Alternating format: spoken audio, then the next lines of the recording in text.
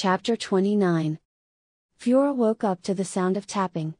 The silvery glow of moonlight made her think she was underwater again. Until she pushed off her bed, expecting to float towards the ceiling, and crashed onto the floor instead.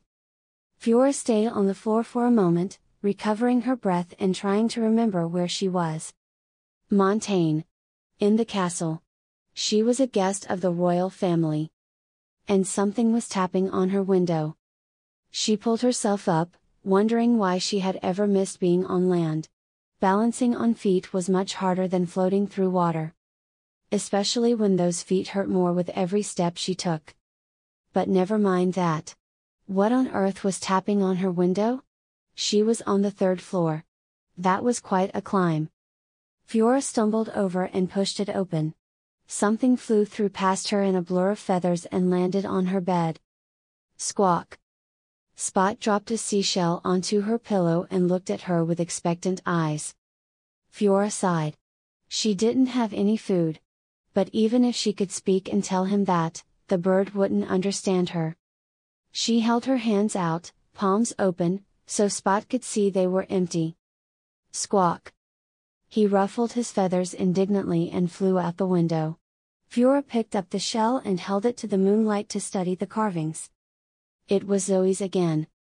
This must mean her cousin was waiting to meet her.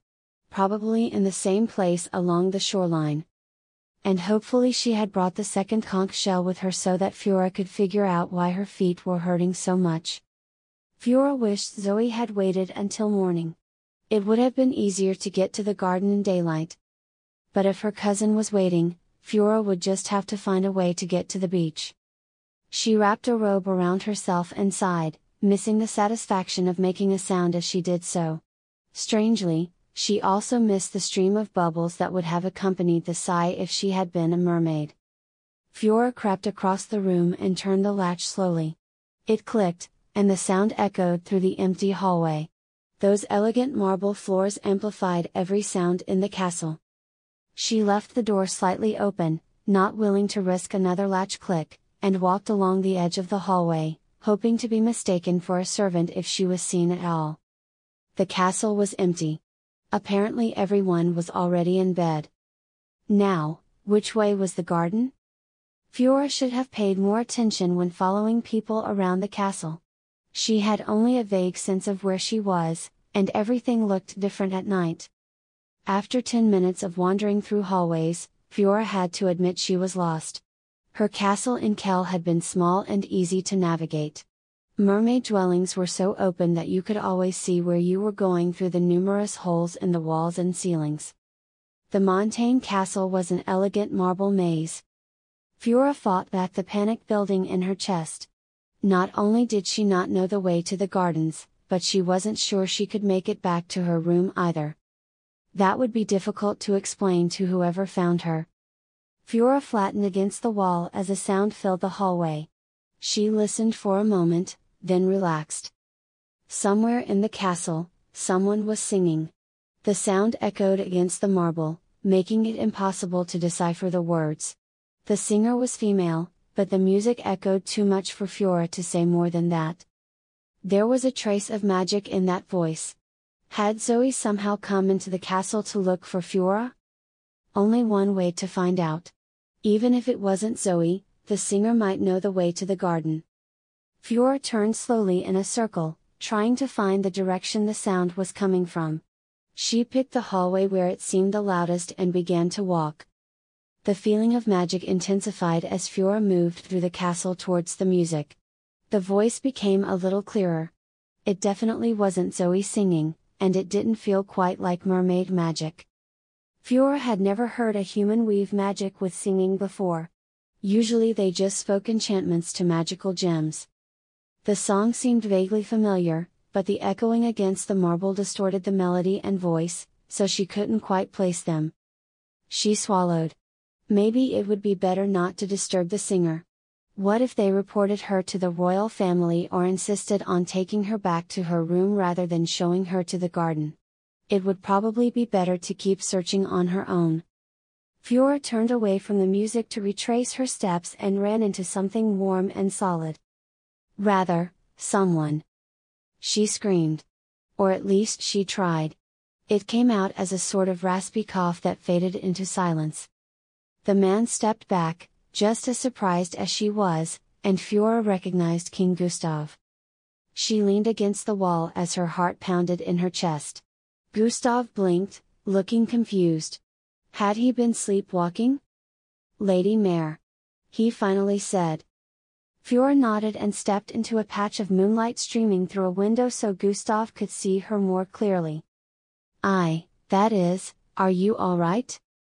Gustav looked around the hallway, and Fiora felt she should be asking him if he was all right. He still seemed a little dazed. I'm fine. She turned to walk away. The last thing she needed was to linger alone with the king in the middle of the night.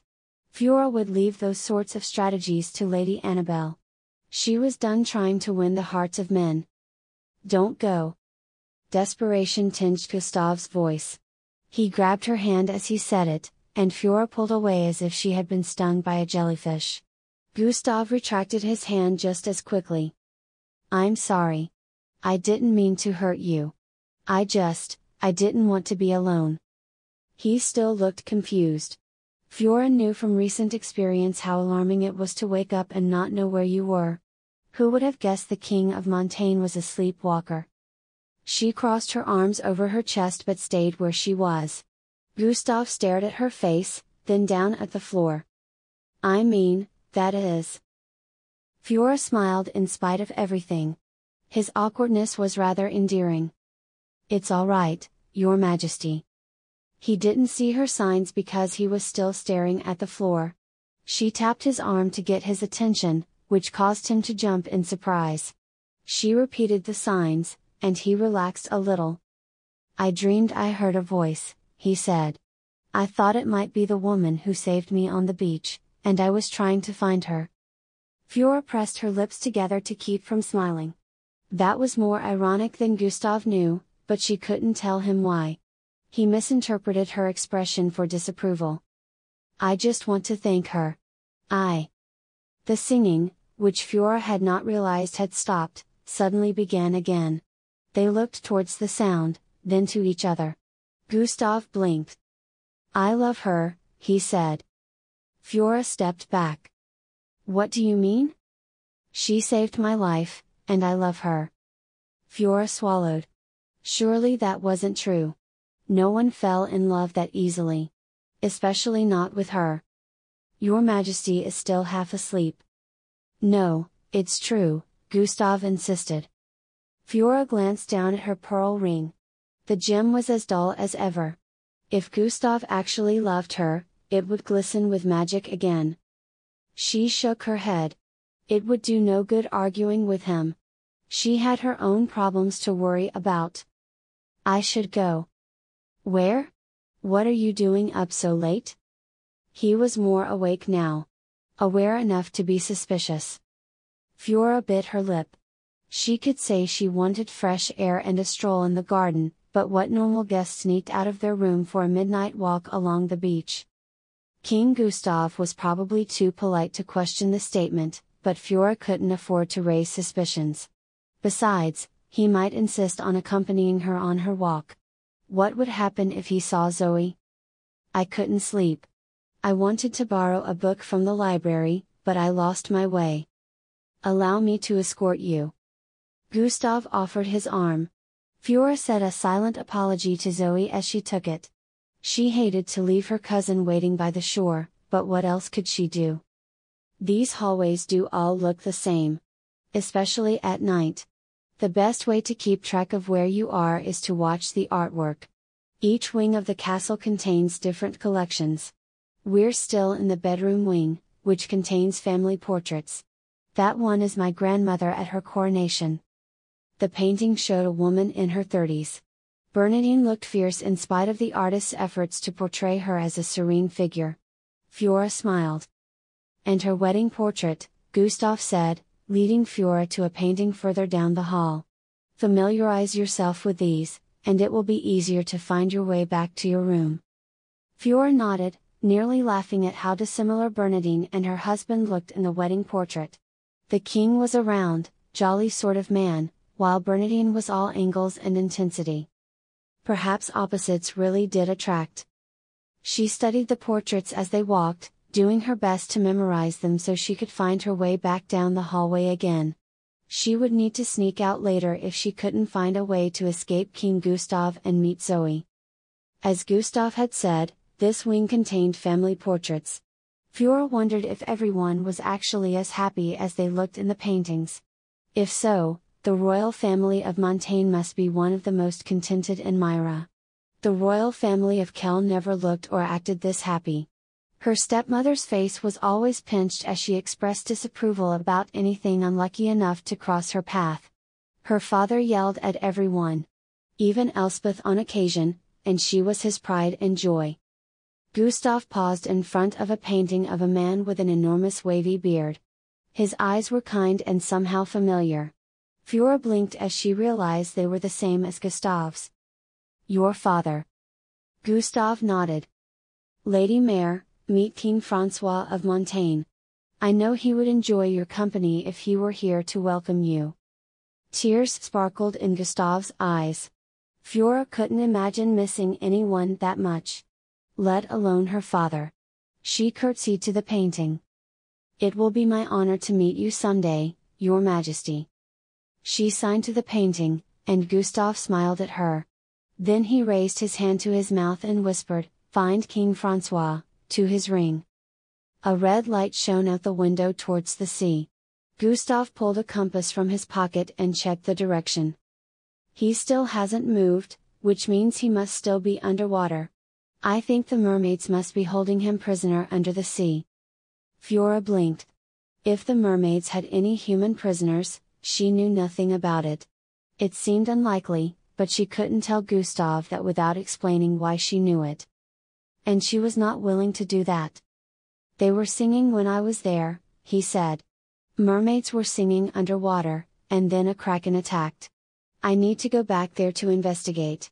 There has to be a way." He studied Fiora for a moment, as if deciding how much to trust her. "A mermaid named Kathleen gave me this shell," he whispered, pulling a small shell from his pocket and handing it to Fiora. "I thought perhaps it was magic. A way to contact them. But it doesn't seem to do anything." Fiora took the shell and turned it over in her hand to study it. It was carved with a song. A transformation enchantment. Perhaps Kathleen had given this to Gustav, expecting that he would be able to read it, transform himself, and come speak with her. Although, it didn't exactly seem a practical plan, since the enchantment would turn Gustav into a frog. Fiora thought back to the vision she had seen in the Golden Ball. Perhaps this was the enchantment that had been used to transform the talking frog she had seen in the vision. Interesting, but it didn't help at all with her problem. She handed the shell back to Gustav and shrugged. "The carvings are pretty," she signed. Gustav nodded. He looked so disappointed, that Fiora couldn't resist adding, "I grew up by the sea. A sailor once told me that mermaids carve enchanted songs onto shells. Perhaps it is a spell?" Gustav's eyes brightened. "You think it's an enchantment I need to perform?" "Perhaps." He looked so hopeful that Fiora regretted saying anything. Even if he did manage to turn himself into a frog or contact Kathleen, it wouldn't help him find his father. Queen Galaris had not trusted humans since Fiora's mother died. She certainly wouldn't help one human search for another. The singing stopped, Gustav said. Fiora listened, but heard only the familiar sounds of land at night. A combination of crickets, night birds, and wind rustling through the trees. This mixed with the sounds of the ocean, waves and seagulls. "It is late," she signed. "I can do without a book if you would rather go back to bed." Gustav shook his head. "I don't think I could fall asleep now. I might open a few more birthday gifts and write thank you notes. I only have a few royal duties right now. I shouldn't shirk my responsibilities." So much for ditching King Gustav. But if Fiora remembered correctly, the library was not far from the garden door. Maybe she could sneak away once he was distracted by the presents. She took his arm, and they continued walking through the hallway. Fiora watched the portraits, noting each time King Francois appeared in them. The king's face made her feel she knew him. Was it because he reminded her of Gustave, or had she met him in person at some state event? It was certainly possible that he had attended a princess test she had competed in. They rounded a corner, and Fiora froze. Gustave kept walking.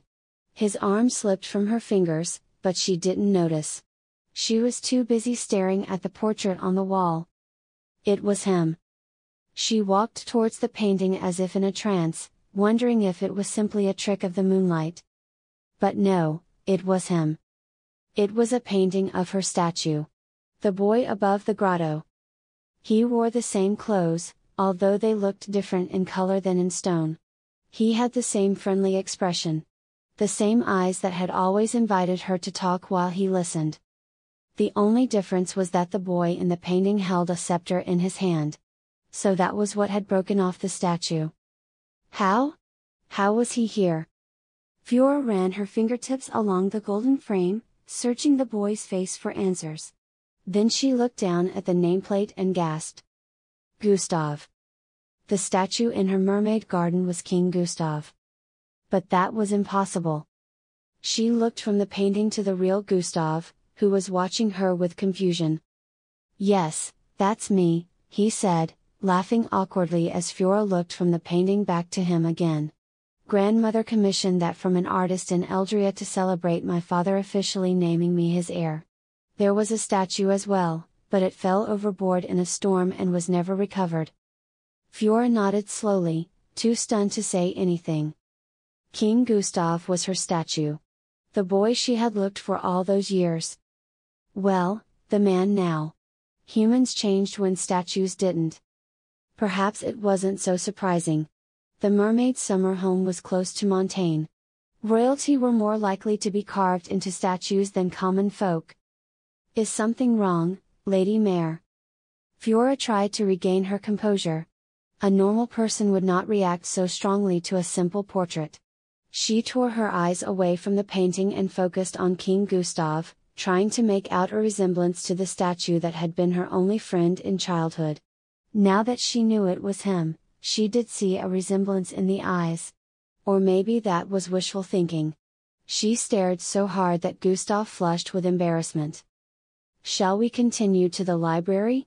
There are other paintings of me we can look at along the way. And some of Colette. He offered his arm.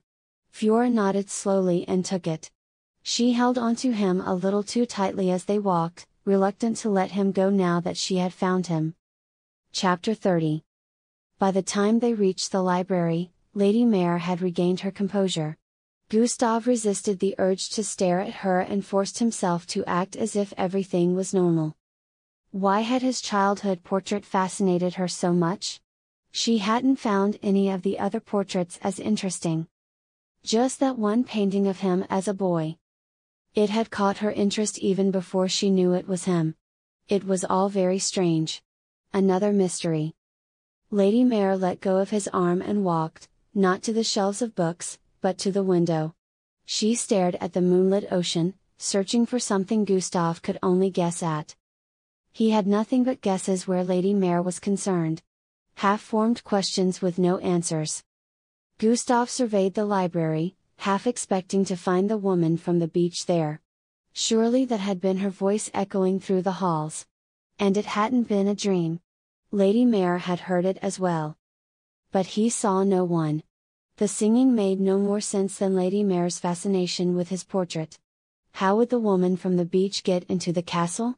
Why would she sing in the middle of the night? Maybe she lived here. Maybe she was a servant in the castle, and that was why she was afraid to show her face. Perhaps she had been taking a break from her duties that day and didn't want the royal family to know. It made as much sense as anything else he could think of. But why would she sing to summon him and then run away? Why was she so afraid of everyone but Gustave?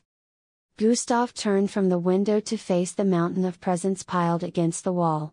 If he opened enough of these tonight, maybe he would have time tomorrow to strategize with Captain Wist about forming another expedition to search for his father. He picked a small package from the pile and carried it over to the scribe's desk. Motion in the corner of the room reflected in the mirror and caught his eye. He turned to see what the mirror was reflecting, but there was nothing there. Lady Mare sat on the windowsill staring at the ocean. The rest of the library was empty except for moonlight and shadows. Gustav rubbed his eyes. All those blows to the head had not done him any favors. It was not like him to be jumpy and imagine things. He read the label on the box he had selected. This was a gift from the royal family of Fletcher. Hopefully something more typical than the rest of the gifts he had received so far. Gustav tore the paper and pulled aside velvet fabric to reveal a small golden arrow pin. He turned it over in his hands, admiring the way it gleamed in the moonlight. Now this was a normal birthday gift. He could wear it pinned to his cloak the next time he visited Fletcher or entertained their diplomats. They would see that he appreciated their gift, and he would be reminded that their arrows were the best in Myra. Both nations would benefit. Gustav expected a note from King Richard or his heir, Princess Marian, but instead found one from the king's younger brother, Prince John. I admire your Majesty's dedication to excellence and trust you will do the same when you see excellence exhibited in the government of Fletcher in the future. Many happy wishes on your birthday. May you have a long and prosperous reign. Gustav shrugged. The message was a little strange, but perhaps King Richard and Princess Marian were busy running their country and had delegated the gift-giving to Prince John. He could understand that. He dipped the quill into the inkwell and wrote, I thank you for the beautiful pen and kind birthday wishes. I look forward to our country's continued relationship. Gustav signed his name, set the note aside so the ink could dry, and eyed the mountain of gifts. Which to open next? He turned back to Lady Mare, who was still staring at the ocean. She had pulled her feet onto the windowsill and wrapped her arms around her legs as if she were trying to make herself as small as possible. Her dark hair hung loose over her shoulders like a cloak, and her enormous blue eyes glittered with moonlight and unshed tears. Perhaps he could do something to cheer her. Would you like to choose the next gift to be opened, Lady Mare? She jumped in surprise, as if she had forgotten he was there. She cast one more look at the ocean, then nodded and walked towards the pile of gifts. Lady Mare looked from the presents to Gustav, making a show of choosing just the right one. Finally, she settled on a bright red package wrapped in silver ribbon. She picked it up and turned to the desk. A low rumble shook the castle. An earthquake? As the shaking grew worse, Lady Mare dropped the box and put her arms out to steady herself. She stumbled backwards and crashed into the mountain of gifts. The pile wavered precariously, and another deep rumble echoed through the room. It almost sounded like laughter. Gustav saw a shadow move out of the corner of his eye. A violent jolt rocked the castle as he turned to search the room. Something crashed behind him. Gustav whirled around just in time to see Lady Mare's terrified expression as the mountain of gifts fell over and buried her. She didn't scream. Of course she didn't. She made no sound as she disappeared beneath the boxes. Lady Mare. Gustav ran forward, dodging books that flew from the shelves as the earthquake continued. A good number of them landed on the avalanche of presents, further trapping Lady Mare. Gustav hoped that none of the presents were heavy. If anyone had sent gems or statues or coins, they could seriously injure Lady Mare. The pile of books wouldn't help matters. Lady Mare, I'm coming. Stay calm. Not taking his own advice, Gustav's heart pounded as he frantically tried to uncover her. He grabbed boxes and tossed them across the room, not caring that he was abusing royal gifts. Something glass shattered when a bright purple box crashed into the scribe's desk.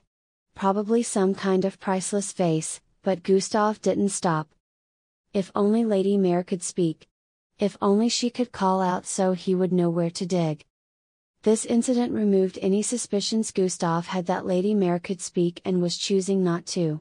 If she had a voice, surely she would call out for help now. Unless she was dead. Gustav shoved the thought from his mind. She was alive. She had to be. He doubled his pace, throwing priceless books and gifts across the room with abandon. He shouted when he uncovered a hand in the debris. He grabbed it, and it grabbed back. Gustav let out a sigh of relief. She was alive. Just a moment more, and I'll have you out. Lady Mare squeezed his hand before letting go so he could continue to dig. Gustav dug down until he freed her arm. She began grabbing boxes and throwing them aside as soon as she was able to move. Together, they worked until he found Lady Mare's face. She smiled with relief when she saw him. She had a scratch across her forehead and a bruise on her cheek, but looked like she hadn't been seriously injured. Before he quite knew what he was doing, Gustav leaned forward and kissed her. Lady Mare wrapped her free arm around his shoulders, pulled him closer, and kissed him back. The ground rumbled again. A book flew off a shelf and hit Gustav on the shoulder, bringing him back to his senses. He pulled away and stared at Lady Mare in horror. What had he done? Taken advantage of her helpless state and kissed her while she was trapped? No matter how happy he was to see her, such behavior was unthinkable. Please forgive me. I should not have, that is, I meant. Lady Mare's eyes flashed with annoyance, and Gustav felt his face go red. She couldn't answer him through sign language with one arm trapped. He would have to free the rest of her before she could give him the scolding he deserved. He continued to dig her out, avoiding eye contact and being careful not to touch her as he removed the boxes. What had possessed him to kiss her? Finally Lady Mare was uncovered enough for Gustav to pull her out. He wrapped his arms around her waist and pulled her free. Gifts and books tumbled down around her, and Gustav held her steady until she found her balance. They looked into each other's eyes, both searching and neither finding answers. Are you injured? Gustav asked. He let go of Lady Mare and pulled a chair over for her to sit in. She collapsed into it. Nothing serious. What happened? An earthquake, I think. Her expression darkened. Are those common here? Gustav shook his head. They were common enough that sailors knew to watch for large waves afterward, but earthquakes seldom happened in Montaigne. This would affect sailing routes for a few days. He wouldn't be able to take a ship and look for his father until the sailors decided the risk of tidal waves had passed. Blast it all. The thought made him scowl. Lady Mare noticed his dark expression and hung her head. Gustav flushed. What was wrong with him this evening? Thinking about earthquakes when he needed to apologize for his atrocious behavior. I'm sorry I kissed you. Her head shot up, and she stared at him with fire in her eyes. Say no more about it. It doesn't matter. But it does. That was an extremely inappropriate thing for me to do. I don't know what came over me. You were simply glad to find me alive. And now you regret it. There's no harm done. Only Gustav didn't regret it, and her expression said there was certainly harm done. He tried to think of something he could say to make it better. Some way to apologize. Some way to politely bring up the fact that she had kissed him back. To ask. To ask what exactly? Before he could find the right words, Marchioness Rouge burst into the library. There you are, Your Highness. Thank goodness you're all right. She turned back to the hallway and called out, He's in the library. I found him. Then she returned to the library and surveyed Gustav, Lady Mare, and the debris strewn about the room. I was working late, Gustav said. Lady Mare couldn't sleep and was looking for a book to read. If Marchioness Rouge suspected anything else had happened, she didn't show it. We were checking on everyone after the earthquake and panicked when you weren't in your room. Your Majesty. A crowd of servants, soldiers, and courtiers burst into the room, interrupting whatever she had planned to say. They surrounded Gustav, cutting off his view of Lady Mare. Dr. Baptiste pushed his way through them to examine the king. I'm fine, Gustav said. Please, take care of Lady Mare. The pile of gifts fell on her and may have injured her. But when the crowd parted to make way for the doctor, Lady Mare's chair was empty. Chapter 31. The incoming crowd provided the perfect opportunity for Fiora to escape the library. She ran from the room and down the hallway while everyone focused on King Gustav. Well, she limped as quickly as she could. The bruises from falling boxes combined with the pain in her feet slowed her pace. She was lucky. Her injuries could have been far worse. It was a good thing King Gustav had been there to dig her out. And then to kiss her. Fiora frowned. It didn't matter what she felt, because Gustav clearly regretted his actions. He hadn't meant to kiss her, and she had kissed him back like the idiot she was. What kind of man kissed someone accidentally? It was nonsense. This was what she got for letting her guard down. For daring to think, for even just one moment, that someone could possibly want her. Fiora leaned against the wall and took a deep breath as a wave of pain that had nothing to do with bruises and magic washed through her. When would she learn to stop hoping for such things? Dwelling on it would do no good. She pushed Gustav out of her mind and instead thought about the rumbling and the earthquake. The noise that had preceded the shaking was far too similar to the one that accompanied the Kraken attack to be a coincidence. Was something causing the earthquakes? Or someone? Perhaps that deep rumbling voice that had communicated with Leander. The one that wanted her dead. Had this been a deliberate attack on her? Fiora reached the shore long before she developed any theories that made sense. She tried to call out to Zoe and scowled when she remembered she couldn't. Instead, she picked up rocks from the garden and threw them into the water. Hopefully that was enough to catch her cousin's attention if Zoe was still waiting. The edge of the ocean was already tinged pink from the impending sunrise. Ouch! One of Fiora's rocks hit Zoe's head as the mermaid emerged. Fiora dropped the rest. Sorry. Zoe's expression turned from annoyance to concern as she looked at Fiora. Fiora, what happened? Did you get in a fight? Fiora shook her head. The earthquake knocked a few things on top of me. I'm fine. Earthquake? Before Fiora could further explain what had happened, Zoe swallowed nervously. Fiora, I can explain. Explain what? The water around Zoe rippled, and Kathleen and Althea burst through the waves. Fiora backed away from the shore. Don't be silly, Fiora, Kathleen said. We're not going to hurt you. What happened to your hair? Althea said nothing. She simply held up a large conch shell. It was more effective than any words, and Fiora froze. I got worried when you took so long to meet me, Zoe said. And they were looking for me and found me here. They're your sisters, Fiora. They can help. Help me into a jail cell, perhaps. Althea frowned. So what Zoe said is true. You used the transformation song. Obviously. Was it supposed to take my voice? Althea nodded. And cause pain in my feet? No, that isn't supposed to happen. I suspect it's because you're half human and your magic isn't as strong as a full-blooded mermaid.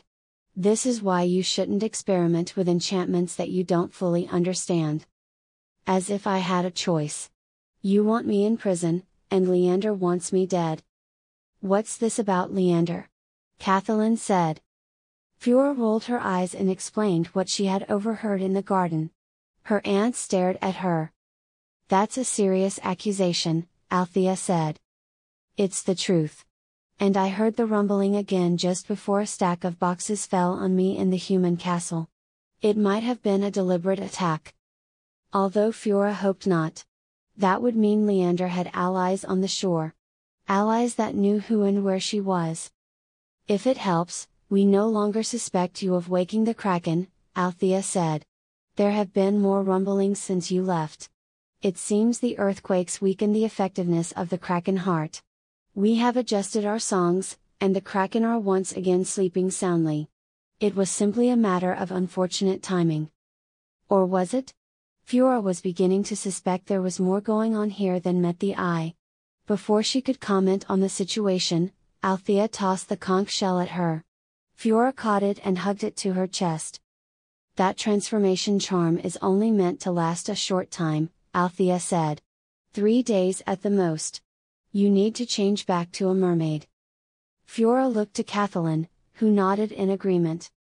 It is worrying that the enchantment is causing you pain. Perhaps we should have considered sooner that being half human would affect your magic and tried to discover exactly how it did. Perhaps, but they were a decade too late for that. Fiora had spent most of the time she was underwater trying to pretend her human side didn't exist. Just like she tried to pretend her mermaid side didn't exist when she was human. Maybe that hadn't been the best strategy. Fiora lifted the conch shell and read it. The counter charm was a complicated cacophony of extremely high notes. More of a scream than a song. She would have to focus her voice and push her magic to the limits to break through the enchantment that made her mute and human. Out of a sense of morbid curiosity, Fiora read through the cautions for the charm. The details of the enchantment were just as Althea had said. The song was not meant to last more than 3 days, and it was not supposed to be painful. You're sure I'll be safe if I come with you? This isn't some sort of trap? Of course not, Althea said. Would we tell you if it was? Kathleen said. That probably shouldn't have been reassuring, but somehow it was. The royal sisters were as straightforward as ever. I won't let anyone hurt you, Fiora, Zoe said fiercely. Not even them. Fiora wasn't confident that Zoe would be much good in a fight against Kathleen and Althea, but she nodded her thanks. The pain in her feet was growing worse, and perhaps it would be best not to return to the castle. Then she wouldn't have to face Gustav again after the kiss he so clearly regretted. It seemed she wouldn't be able to run from the sea forever. She stepped into the water. Waves washed over her feet and eased her pain. She pulled the pearl ring off her finger and set it on a rock. No point in taking a risk that the magic would interfere. She looked at the conch shell as she sang to make sure she knew her notes. The song would be easy to get wrong, and who knew what would happen then? Fiora opened her mouth and screamed. Nothing happened. No sound. No sudden burst of magic. No relief for her aching feet. Fiora screamed louder. Tried harder. Reached into that place in her soul where the magic resided. But the magic was gone. She collapsed, landing in the shallow water with a splash. The salt water stung her cuts and made her eyes burn. The mermaids swam as close as they could. I can't do it, Fiora signed. Zoe and Kathleen shared a concerned look. Althea's brows knit together. I was afraid of that. It takes a powerful burst of song to reverse the enchantment. Your voice isn't strong enough. What are you saying, Althea? Kathleen said. Althea didn't answer. They all knew what she was saying. The enchantment is meant to last 3 days, Zoe said. What happens at the end of those 3 days? It won't come to that, Althea said. I couldn't save your mother, Fiora, but I will save you. There was something reassuring about the fiercely protective look in her eyes. Terrifying, but also reassuring. What happened to her? Fiora signed. Before I left, you said something about my father being responsible for her death. What exactly did you mean by that? Kathleen and Althea shared a look that made Fiora's heart sink. Whatever they had to say, it wasn't good. I suppose she should know, Kathleen said.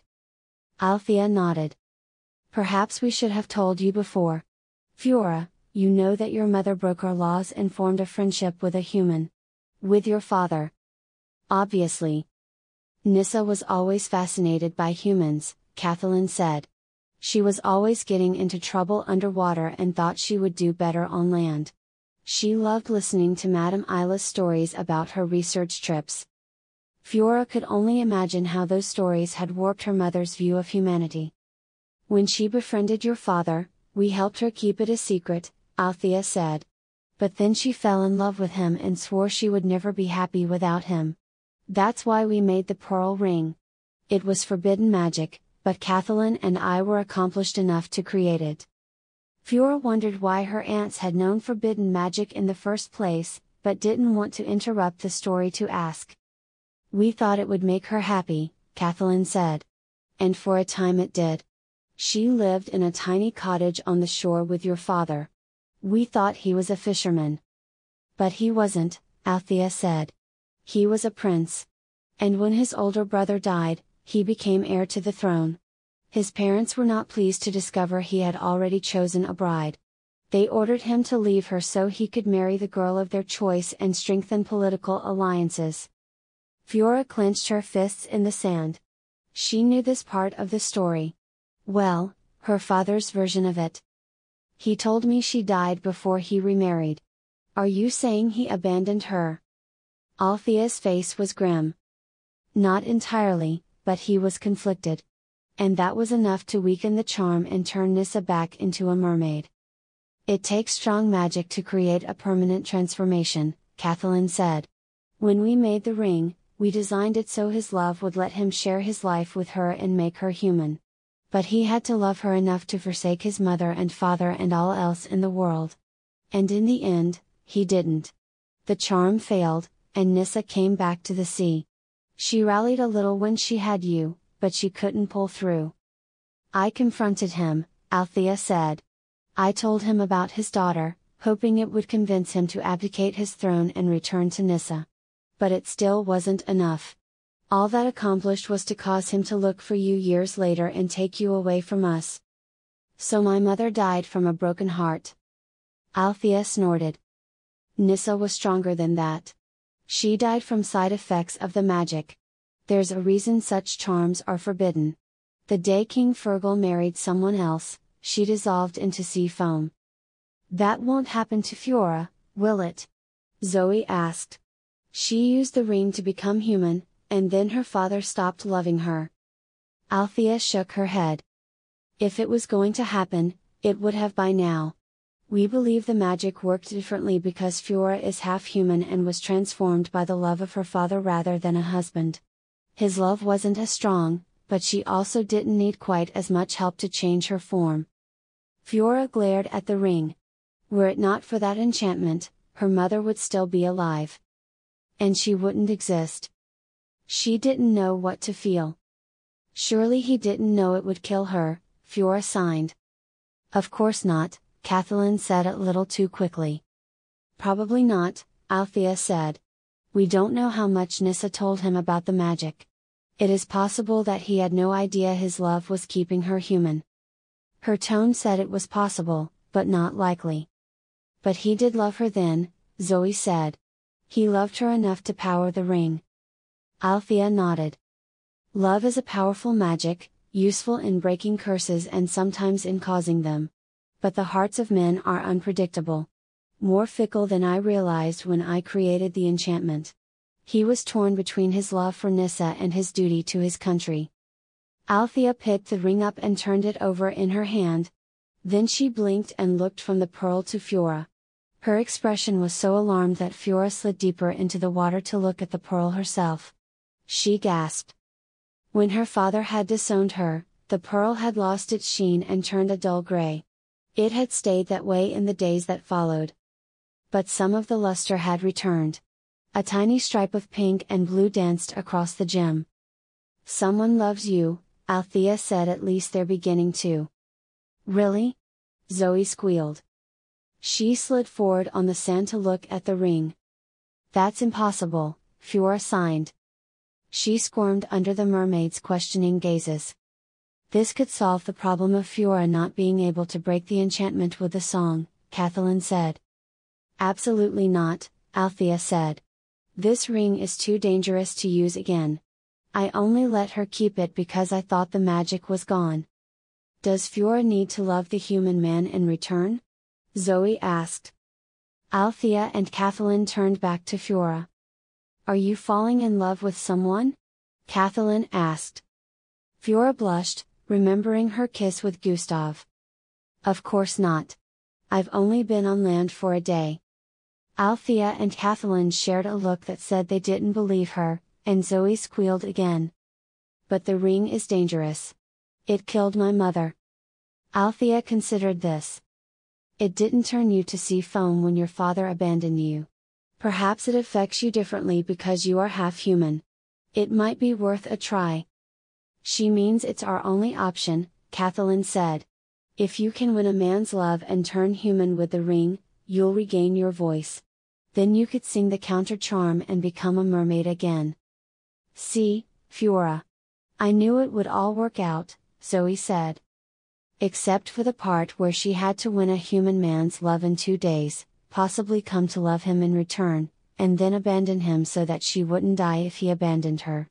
There were so many impossibilities in that scenario that it was difficult to choose which to criticize first. There must be another way, Fiora signed. I will look for one, Althea said. But I can't guarantee that I will find anything. And you only have 2 days until the enchantment runs out.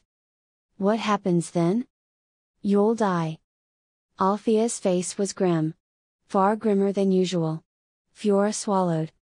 At least try to win his heart, Kathleen said.